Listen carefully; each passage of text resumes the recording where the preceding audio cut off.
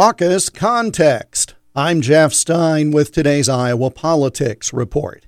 We're only 20 days away from the Iowa Republican first-in-the-nation presidential precinct caucuses. Current polling shows former President Donald Trump topping 50% in many polls of likely caucus goers. That's obviously a majority. All the others combined don't reach his level of support. And if he were to reach that 50% mark, it would be a record, and by a long ways.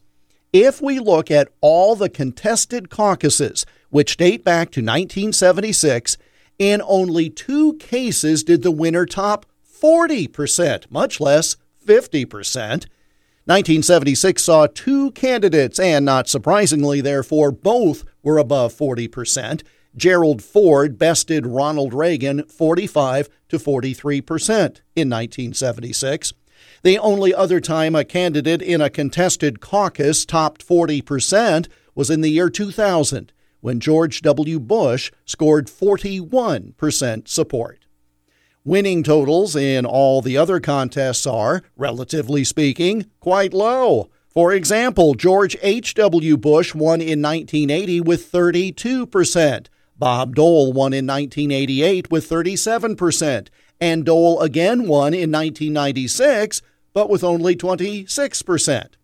Mike Huckabee won the 2008 caucus with 34%. 4 years later, Rick Santorum and Mitt Romney tied at 25%, with Santorum being declared the winner. The last time there was a contested caucus, 8 years ago, Ted Cruz topped Donald Trump by scoring 28% of the vote.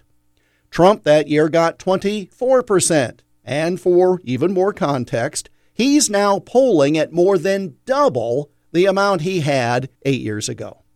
Now, ultimately, Trump may have to settle for less than 50%. Given his current polling, though, some may say that would be a sign of weakness to only get 40 or 45% on January 15th. But history shows even that is a rare accomplishment in a contested Iowa caucus.